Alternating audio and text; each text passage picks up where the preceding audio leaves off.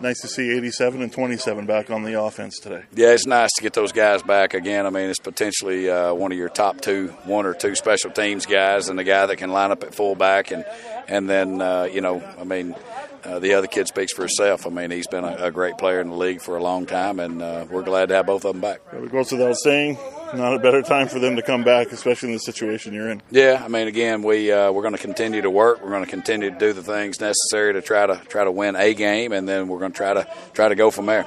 Well, we ask this every week, it seems like. How do you come back from a loss like that? And you said it was maybe the most frustrating loss you've ever experienced. Yeah, I mean, again, when you're up 22 points, I mean, it's tough as a defensive background guy to see how you would ever, lose a game like that. But unfortunately, we've invented ways to drop football games.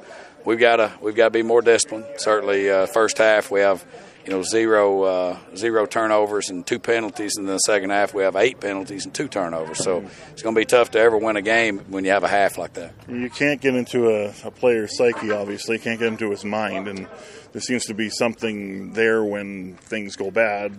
Their mentality seems to go, oh boy, something bad's happening. Yeah. Is there anything you can do coaching-wise for adjustments? Yeah, you know what? I mean, that comes down to every individual, how they were raised, and, we've just got to be tougher mentally, and, things are going to go bad during the course of a football game. I mean, they got their quarterback hurt, and they put their backup in, so, I mean, things, went wrong for them, and it's kind of like when it rains. I mean, it rains on both sides of football. Yeah. One thing I heard from your defensive coaches today is everyone run to the ball, and it was quite emphatic. Yeah, I mean, again, it wasn't our best day of football, certainly. I mean, it was our second day of working out back-to-back, and so it was not as fast as you'd like, but we've got to work through some of the kinks of the install, and then hopefully we come out with a little better attitude tomorrow.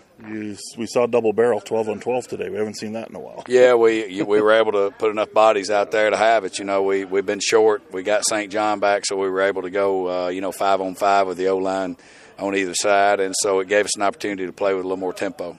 Next 5 games, all against teams you are chasing, and you can directly affect the standings now. Yeah, I mean, it's it goes to something that we need to just go out, and we can't worry about that. We've got to just worry about week by week, put them one at a time, and then whatever, where we get into a position to where that can be a conversation. Just get one win. That's right, get one win, and then, like I say, I mean, figure out exactly what you have to do to make that happen. That's it.